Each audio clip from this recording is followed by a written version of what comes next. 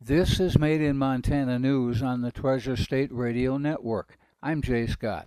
A district court judge has sided with the state of Montana after Lake County argued the state should be financially responsible for federal criminal oversight of the Flathead Reservation. Quote, "It is unfortunate that during a legislative session noteworthy for its unprecedented budget surplus, the parties were unable to reach an agreement to provide for the ongoing safety and security of the Flathead Indian Reservation and Lake County." The court orders also continued, particularly as Lake County's enforcement of the state's criminal jurisdiction on the Flathead Reservation has been described by Governor Gianforte as a model of success.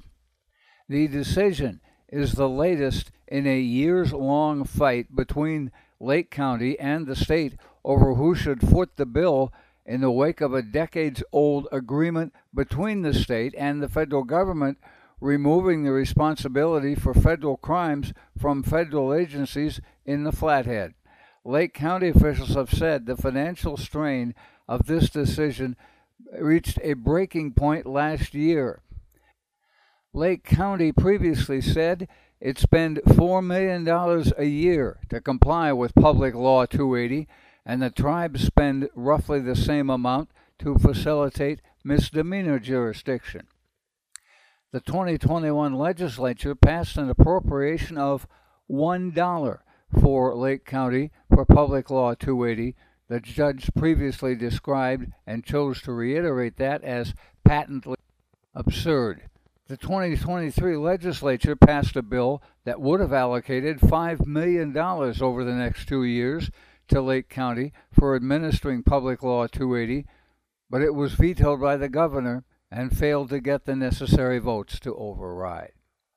The advocacy groups Wild Earth Guardians and the Flathead Lolo Bitterroot Citizens Task Force are arguing that Montana's new wolf regulations violate the Endangered Species Act because the federally protected bears have too high a chance of getting caught or hurt or killed in a wolf trap.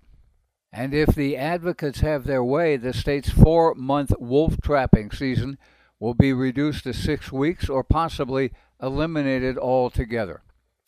Tim Bechtold, the attorney for the plaintiffs, said because grizzlies have recently been confirmed in many areas far beyond their historic recovery zones, the lawyer says they face a reasonably certain threat of getting caught in a wolf trap in the new wolf trapping zones surrounding those bear territories. Many grizzly bears are still in their pre-hibernation stage looking for food, and the trapping season is scheduled to begin for wolves on Monday. A recent study by British Columbia grizzly researchers found that the bears are likely to get caught in wolf traps and that trappers are unlikely to report the incidents. Bechtold told the court, quote, "If the state managed grizzly bears, they'd be shooting them." The Missoula County Elections Office didn't misuse its voter database during the 2020 or 2022 elections, contrary to the allegations first levied by a couple of local Republicans. That's according to a Montana District Court judge who sided with the county in a lawsuit alleging election fraud stemming from the 2020 election cycle. False claims of election fraud spread after former President Donald Trump denied the election results of the 2020 election. Quote, "Plaintiffs have not produced any evidence that Missoula County or its employees misused its limited access to the database or operated those controls in an abuse of voter databases in either 2020 or 2022, Judge Donald Malloy said in his October 17th summary judgment. The Missoula County Election Integrity Project, a local election conspiracy group, initially filed the lawsuit. Project members include Representative Lynn Hildegard, the Republican from Missoula, and former legislator Brad Tashida. The group claimed voter count video supported its theory of ballot stuffing and a 6% margin of error. Research conducted by the Missoula County Republican Central Committee found a 0.09% margin of error in tracking ballots.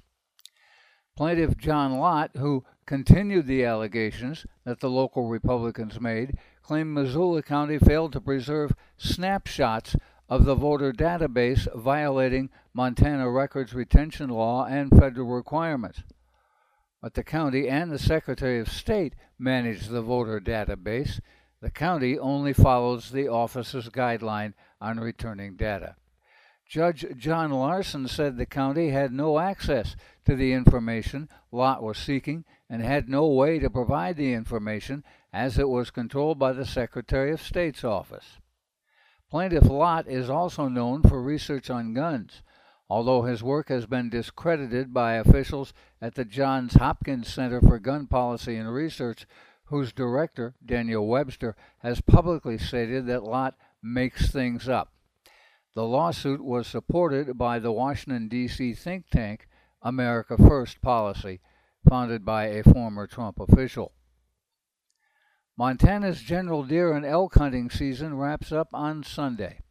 So far this season, more than 81 hunters have appeared at regional game check stations in northwest Montana. Harvest remains slightly down compared to a year ago.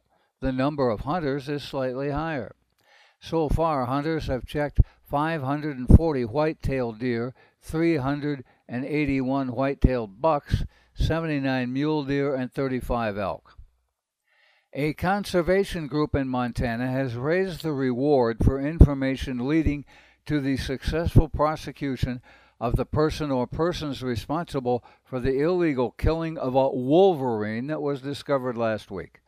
The Centers for Biological Diversity increased the reward to $11,000 by offering an additional $5,000 for information leading to the successful prosecution.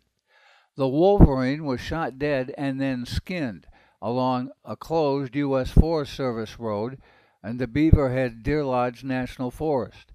Its remains were discovered November 10th. According to wolverine advocates, they are fierce and independent animals. They face significant threats from climate change. Montana Fish, Wildlife, and Parks initially offered a $1,000 reward for information on the killing. Trap Free Montana announced a $5,000 reward, and the center is now boosting that amount by an additional $5,000. If you need to hear this report again, please check the podcast on our Treasure State Radio or KGRT DB web pages. Made in Montana News is podcast worldwide, with listeners in now 52 states and Canadian provinces, 3 Native American nations, in 31 countries on 6 continents. We also post expanded versions of our stories on Facebook. Made in Montana News is heard on the Treasure State Radio Network, including KMEH 100.1 FM in Helena, Elkhorn Mountains Radio in Jefferson County, Homegrown Radio in Bozeman, King West Radio in Billings, Rescast Radio on the Fort Peck Reservation, PIVA Radio of the Northern Cheyenne Nation, and Crow Res Radio of the Crow Nation. That's Made in Montana News. I'm Jay Scott. This is the Treasure State Radio Network.